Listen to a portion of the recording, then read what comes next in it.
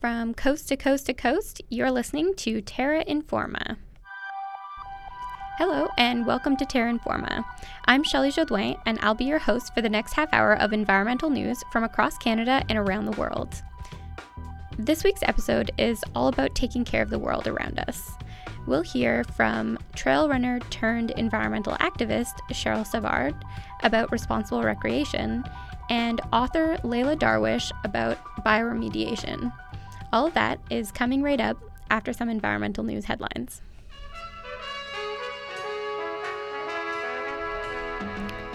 This week, Canadian Environment and Climate Change Minister Catherine McKenna announced the Great Lakes Protection Initiative, which will provide almost $9 million of funding over 4 years to various protection and restoration projects in the Great Lakes Basin. The government said that the funding will restore areas of concern, prevent further damages, and engage the surrounding public and Indigenous peoples. In other news, the Institute for Agriculture and Trade Policy and GRAIN, two nonprofit organizations, released a report last week that reviewed emissions from the world's 35 largest meat and dairy companies. They found that the top 5 of those companies, quote, are now responsible for more annual greenhouse gas emissions than Exxon, Shell, or BP, end quote. Those are all large global fossil fuel companies. Furthermore, they found that only 4 of these companies provide, quote, complete, credible emissions estimates, end quote. And now, our main piece for the week. Terra Informer Hannah Cunningham spoke with Cheryl Savard, founder of the local group Edmonton Trail Runners and race director of the biannual River Valley Revenge Trail Race. They discuss what it means to be a responsible recreationist in your local public spaces. Here's Hannah Cunningham with that story. Hi everyone, my name is Hannah Cunningham and I'm a volunteer with Terra Informa and I'm also a trail runner. So I'm going to be sitting down with Cheryl Savard, who is the founder of the Edmonton Trail Runners group and also a race director for a race called River Valley Revenge that takes place in the Edmonton River Valley a couple times a year. And we're going to sit down and have a chat by the campfire after doing a little group run through the River Valley.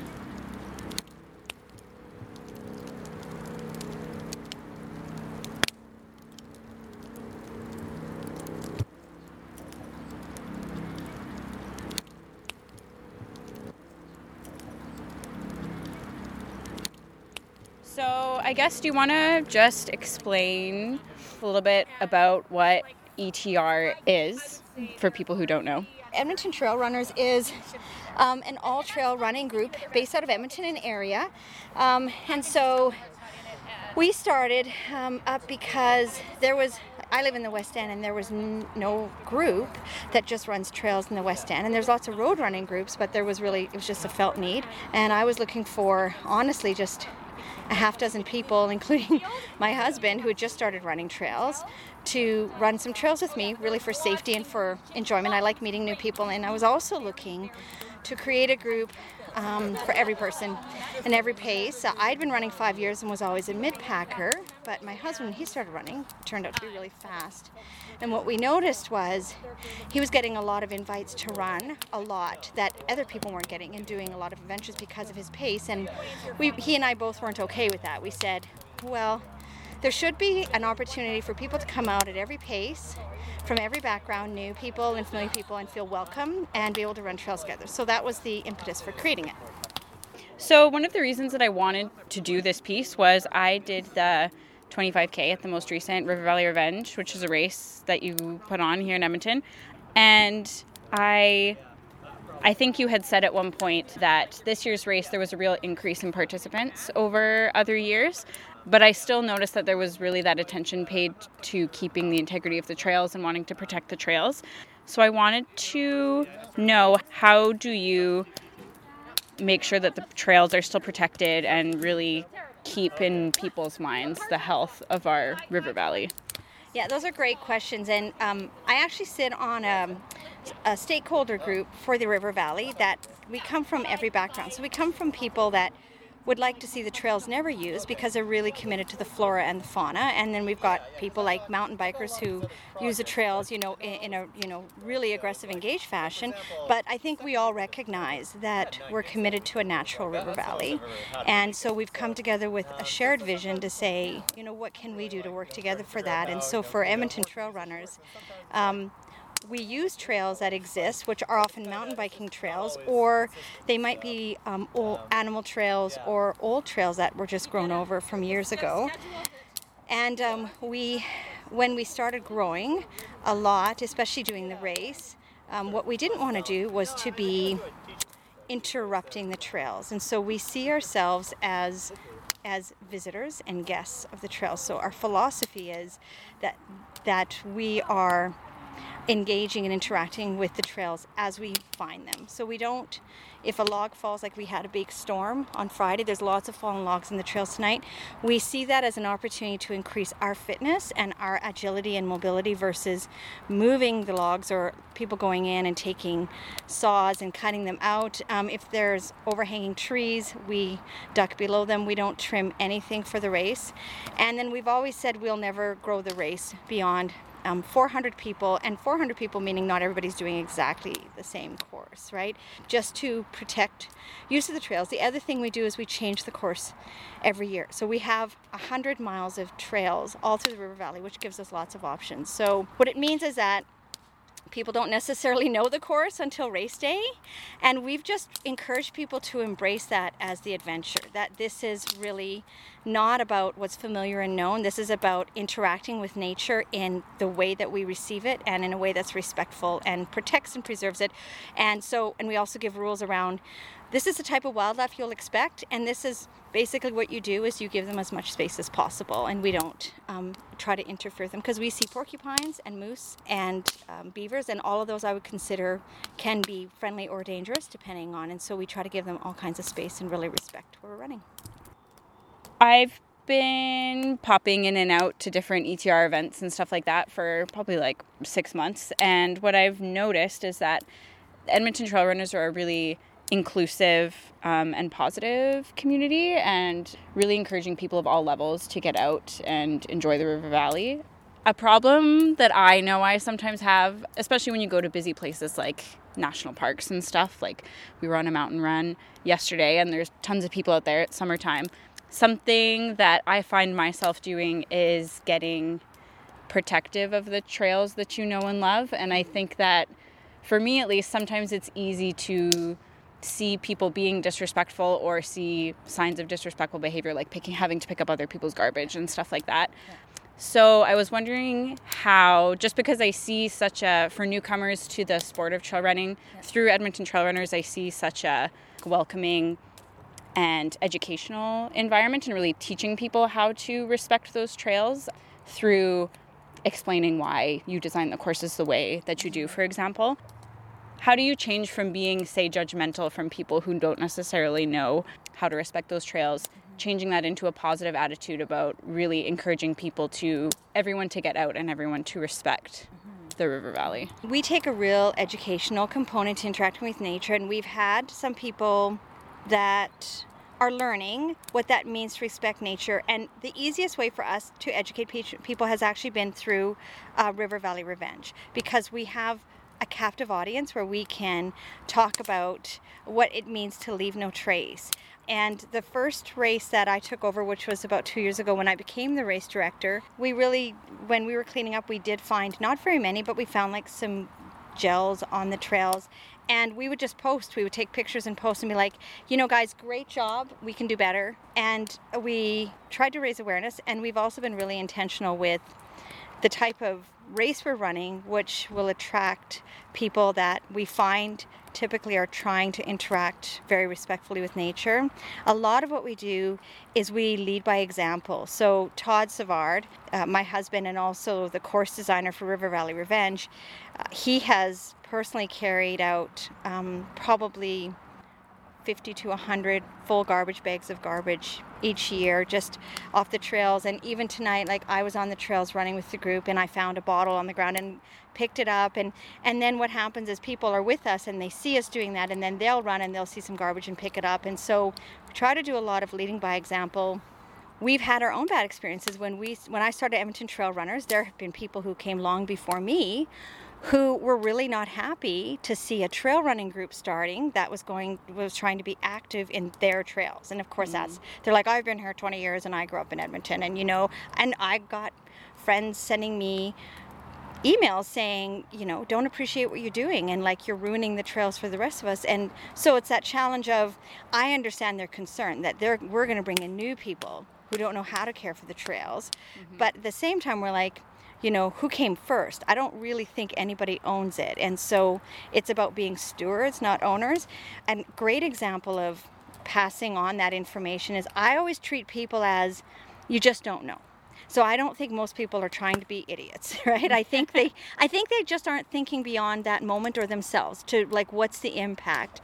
And so we were out running the Ridge and Golf Ball Alley, me and my family, and it was the middle of the day on a really hot 30-degree day, and we popped out and there's like these teenagers, and they were sitting at the Outlook, and they had dragged in some lawn chairs. And while I'd been running in, I'd been picking up some Slurpee containers and sticking them in my pack, and I came across these guys, and they were relaxing, and I was like, hey guys, good to see you, great to see you out here enjoying the trails and the views. This is totally awesome. Can you just remember to carry out everything you carried in?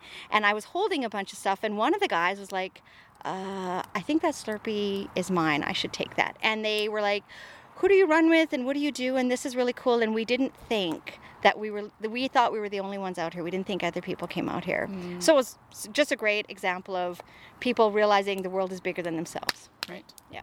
So sort of on that, I guess, of being part of a sport that utilizes and sort of requires these public spaces, do you think that a sport like trail running should go hand in hand with activism and support of the protection of these public spaces?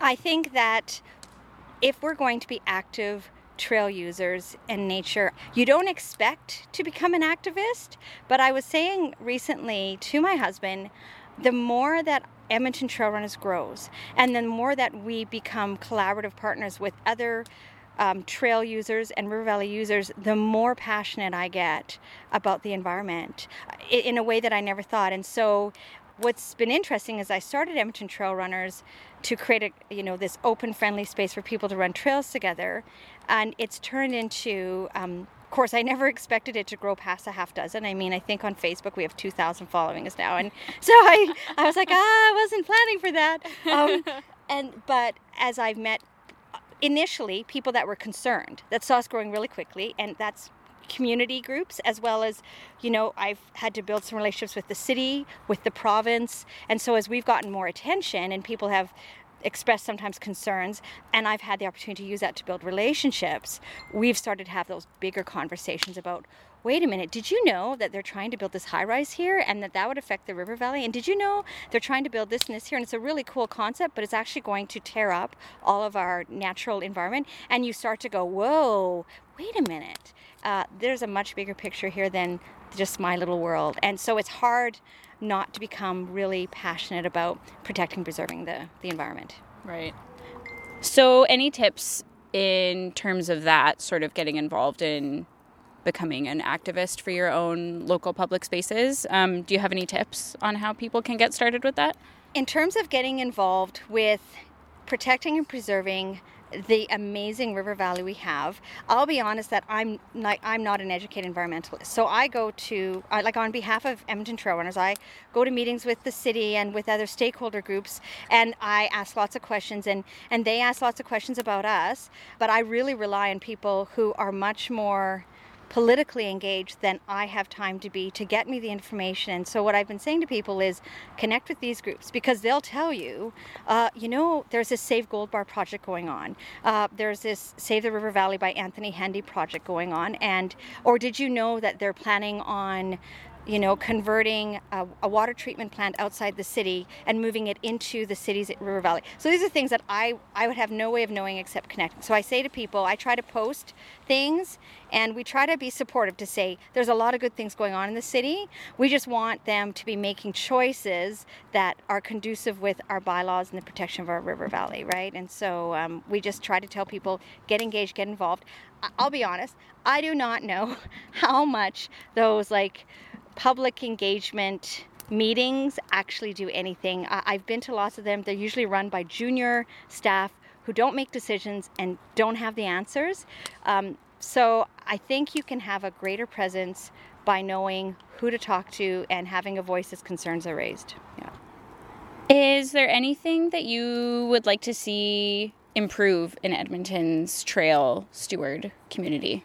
I would like to see that we have people that actually are more savvy with social media to reach out on environmental issues in our river valley, because what we have are extremely knowledgeable and educated people that really understand the issues that are going to impact the river valley or are impacting the river valley, but they're a different generation, and so we need a younger generation that is going to come in and take those issues and know how to actually bring attention to them. Like the days of picket signs and blockades, I don't think that's where we're at anymore, and we really need people in their 20s and early 30s that understand how to take the relevant issues and how to put the spotlight on them to get the information out there. Any other quick tips on what do you think are some of the best ways for people to recreate responsibly in the river valley or anywhere else? I think the best ways we can responsibly recreate is to be communicating and collaborating. Especially every year there's more and more races and events. Now, on the one hand, I love that people are getting out in a way that we've never seen before and enjoying our river valley. On the other hand, I think there's a responsibility on the part of those who are organizing these events to work with community partners. For example, we do our race in some of it in the winter in the White Mud Ravine. Well, I found out from a stakeholder group that they understand sort of the flora and fauna, that there's actually an eco-sensitive area in Alfred Savage Center area right nearby. And so I've said, okay, can you show us where that is so that we make sure people don't go off course and trample this area that would be very hard to protect and preserve without knowing? Or, do we really need the same race every year on the same trails to just wear it down into rocks? Maybe you could work with that other group to actually use some lesser known trails and allow this trail to sit fallow for a year, right? So just more collaboration, communication, not seeing each other as competition, but more as working together to protect the trails. Awesome. Yeah. I think that's all my questions. Awesome, sweet.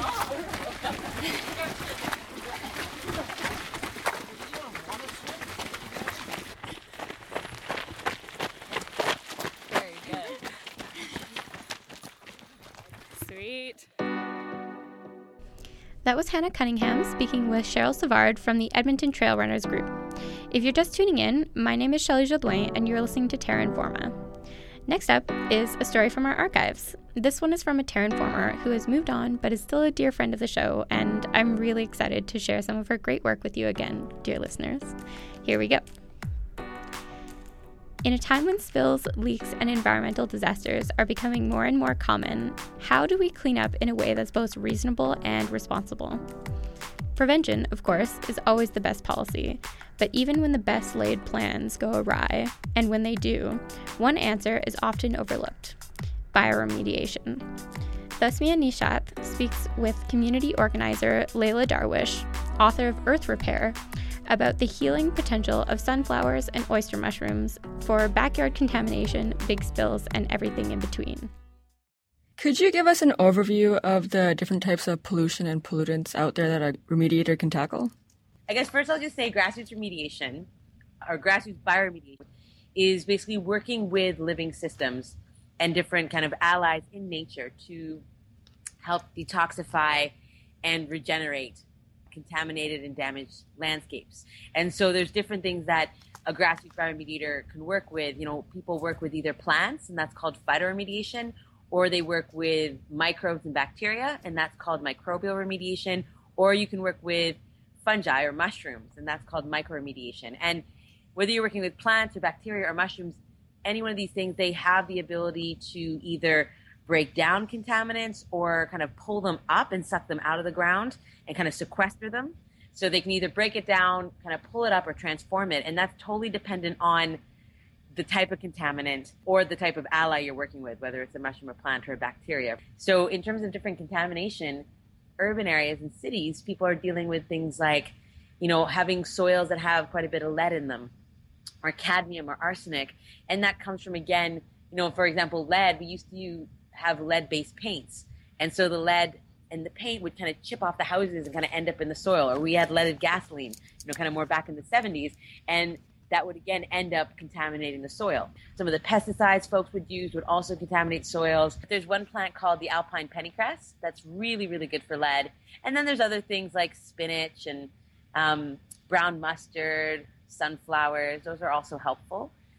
Trees are really great when it comes to poplars and willow, for example, really good at pulling up different chemicals, volatile organic compounds, and they can go deeper. Their roots can get at deeper contamination, because the biggest thing with plants is their roots can only kind of clean up the soil as far as their roots go. So if you have deep contamination, so let's say you have an old gas station site and the contamination's lower, you're not going to be able to pick that up with a shallow-rooted plant. You're going to have to go for something bigger like a tree. A lot of the grasses also really good for dealing with chemicals and things like hydrocarbons. And that's because a lot of grasses and trees, sometimes they're just really good at pulling up the different contaminants, but other times they form really, really good habitats for microorganisms. And it's the microorganisms that are actually doing the breakdown of the hydrocarbons. And when there's things more like oil spills, people tend to be deal with things like volatile organic compounds, like benzene and toluene, or polycyclic aromatic hydrocarbons. The oyster mushroom or the turkey tail mushroom are really good at breaking down hydrocarbons. There's another mushroom called the garden giant or the wine cap or King Stropharia, and it's a really neat mushroom because it actually helps plants grow. They tend to grow better with this mushroom in terms of relations. But what it's also really good at is dealing with things like E. coli, right? And so if you're kind of, let's say, living near, there's a lot of farming where you are, and a lot of that's going into the water. Like there's like runoff coming from manure and things like that. Working with that mushroom and making some form of kind of mycofilter would be really neat, like oil, diesel, things like that. Could you walk me step by step? For example, if they had a lot with lead in it, what kind of plants would they use as tools, and how would they go about preparing them? What you would do is, first of all, you'd want to find out actually what you're dealing with. And if you have some money and you can do a soil test, that would be great. When it comes to lead, there's several different ways to address it. One of the really good ways is the more organic matter, so the more really good compost you bring in, that can help immobilize the lead. So it's less likely to move up into your plants that you're trying to eat from. So sometimes what folks will do is they'll put a lot of compost on, and they'll also use that to build the soil. Because with something like lead, it tends to stick to the soil and be in the soil dust. You also don't want that soil exposed to the air so that it can kind of be blowing around and kind of covering things. So folks bring in a lot of compost. They add something that has phosphorus to the soil, because phosphorus does this really neat thing where it can actually further immobilize the lead, and then putting mulch on top so you don't see any kind of soil kind of moving up. Another way to handle it is to try to actually pull up lead from the soil with plants. And so in that situation, you would find, from the list of plants that are there, you'd find a plant that's not too bad at pulling up lead. Plant it in rows and as many as you can, and then try to do several cycles of kind of like planting that plant and then removing that plant from the environment. And the one thing is, whenever you do something like that, where we call that phytoextraction, where you're kind of using these plants to almost be vacuum cleaners, we call them hyperaccumulators, where they suck up that heavy metal. The problem with that is that you end up with a plant that now has the lead contamination.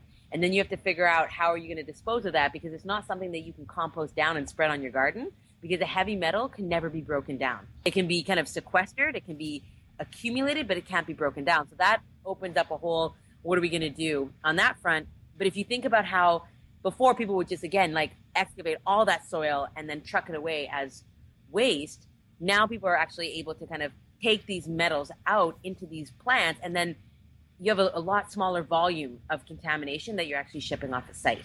So that's one way to do it. But let's say you have chemicals.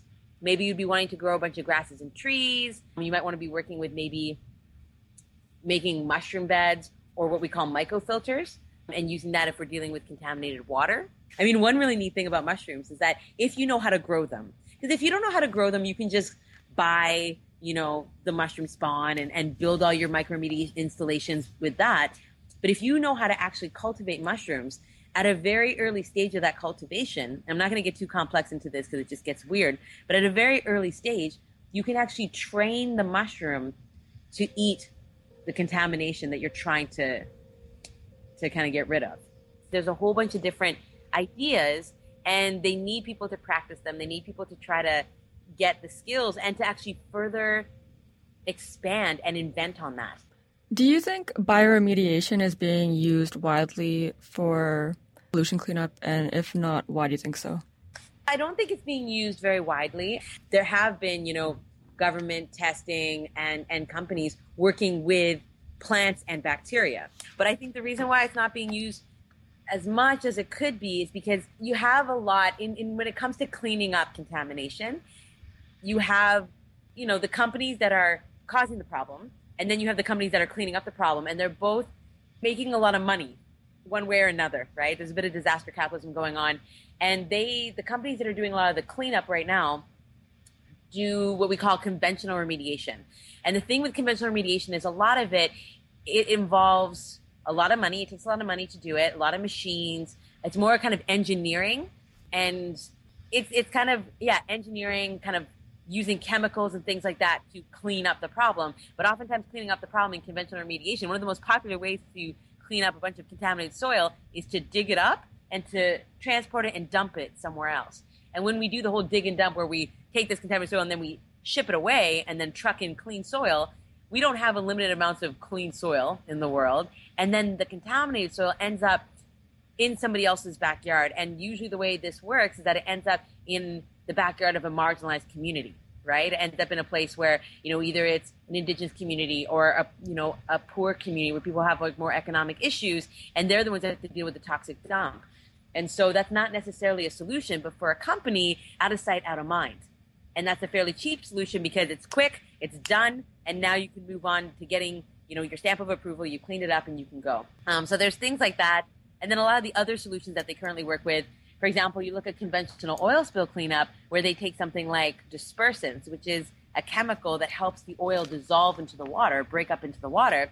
And what that does is it makes a problem of having an oil slick on the top of the water now kind of move into the whole water column and into the whole food chain in that area in terms of the aquatic food chain.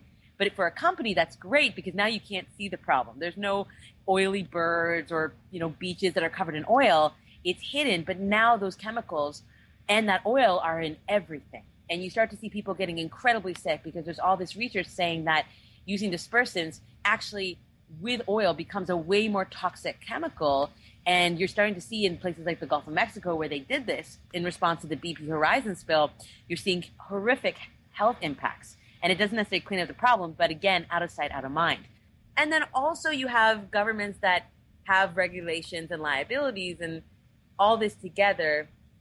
People don't tend to necessarily be open to working with things like plants and mushrooms that take a lot longer. The big thing with bioremediation is it's not something that's quick.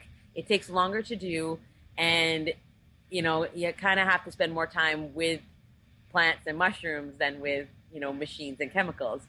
So I think that's one of the big reasons I think we just have a closed industry and we have people making profit, and you don't make as much money doing things like grassroots bioremediation.